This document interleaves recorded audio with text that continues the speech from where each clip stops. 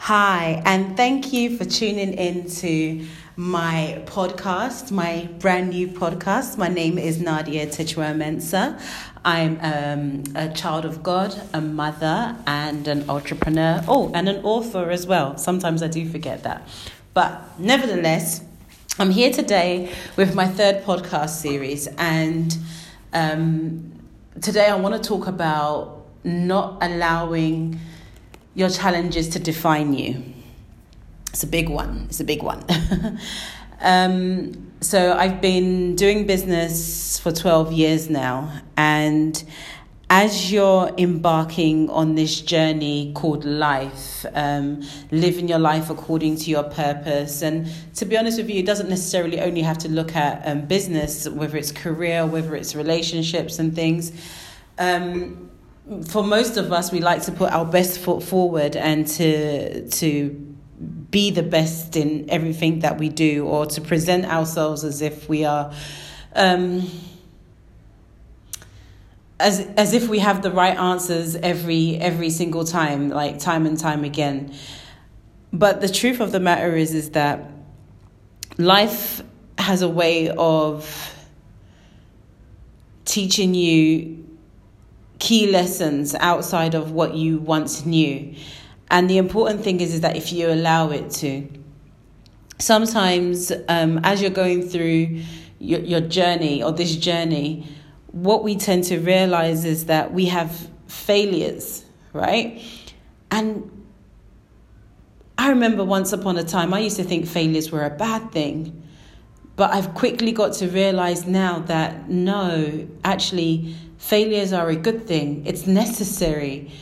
It allows you to see the other side of the coin. It allows you to explore. It's almost like it opens new doors into your life. It also shows you, puts a mirror in front of your face and says to you, this is what you can do and what you can't do.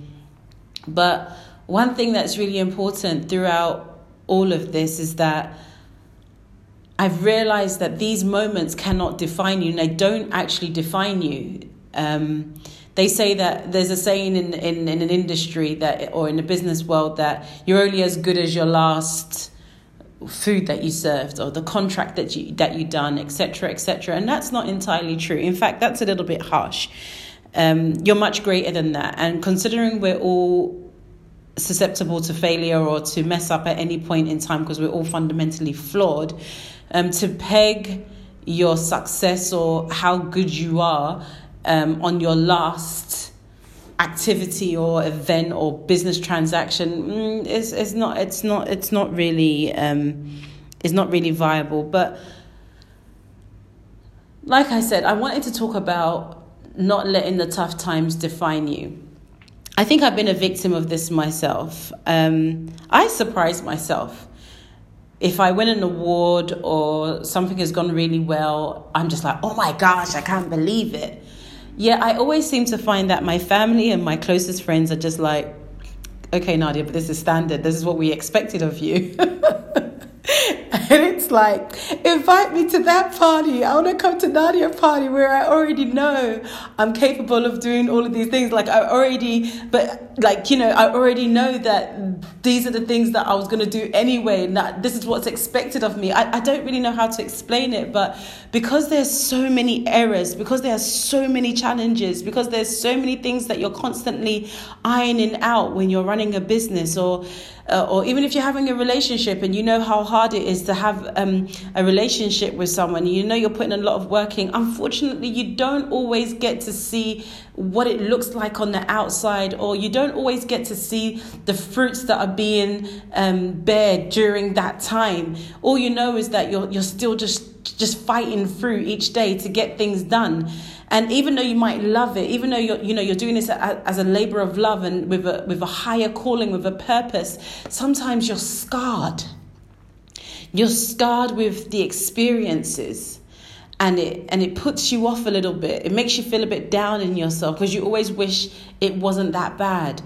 Sometimes you feel like things have been leaked out, and too many people are exposed to your failure, or to not even to your failure, but to your to your lack of organization and the craziness that happens behind the scenes. Like, you feel you're a bit too exposed and vulnerable in that. And as a consequence, as the day ends, you just get stuck with the scars. But they don't define you. The scars, they show that you've been on a journey. The scars show that you've been willing to enter into the ring and have a fight and to come on top of things. It'll be so important and it'll be so amazing if we could just take a minute to step back and look at what our scars have produced. What it means today to have those scars, and understand that what defines us is not the fight, but it was the win at the end.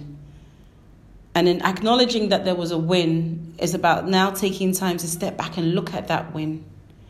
Appreciate it. Thank God for it. And be ready for the next course of life. But your challenges should never define you. Your failures, or in my words, your successes, should never define you.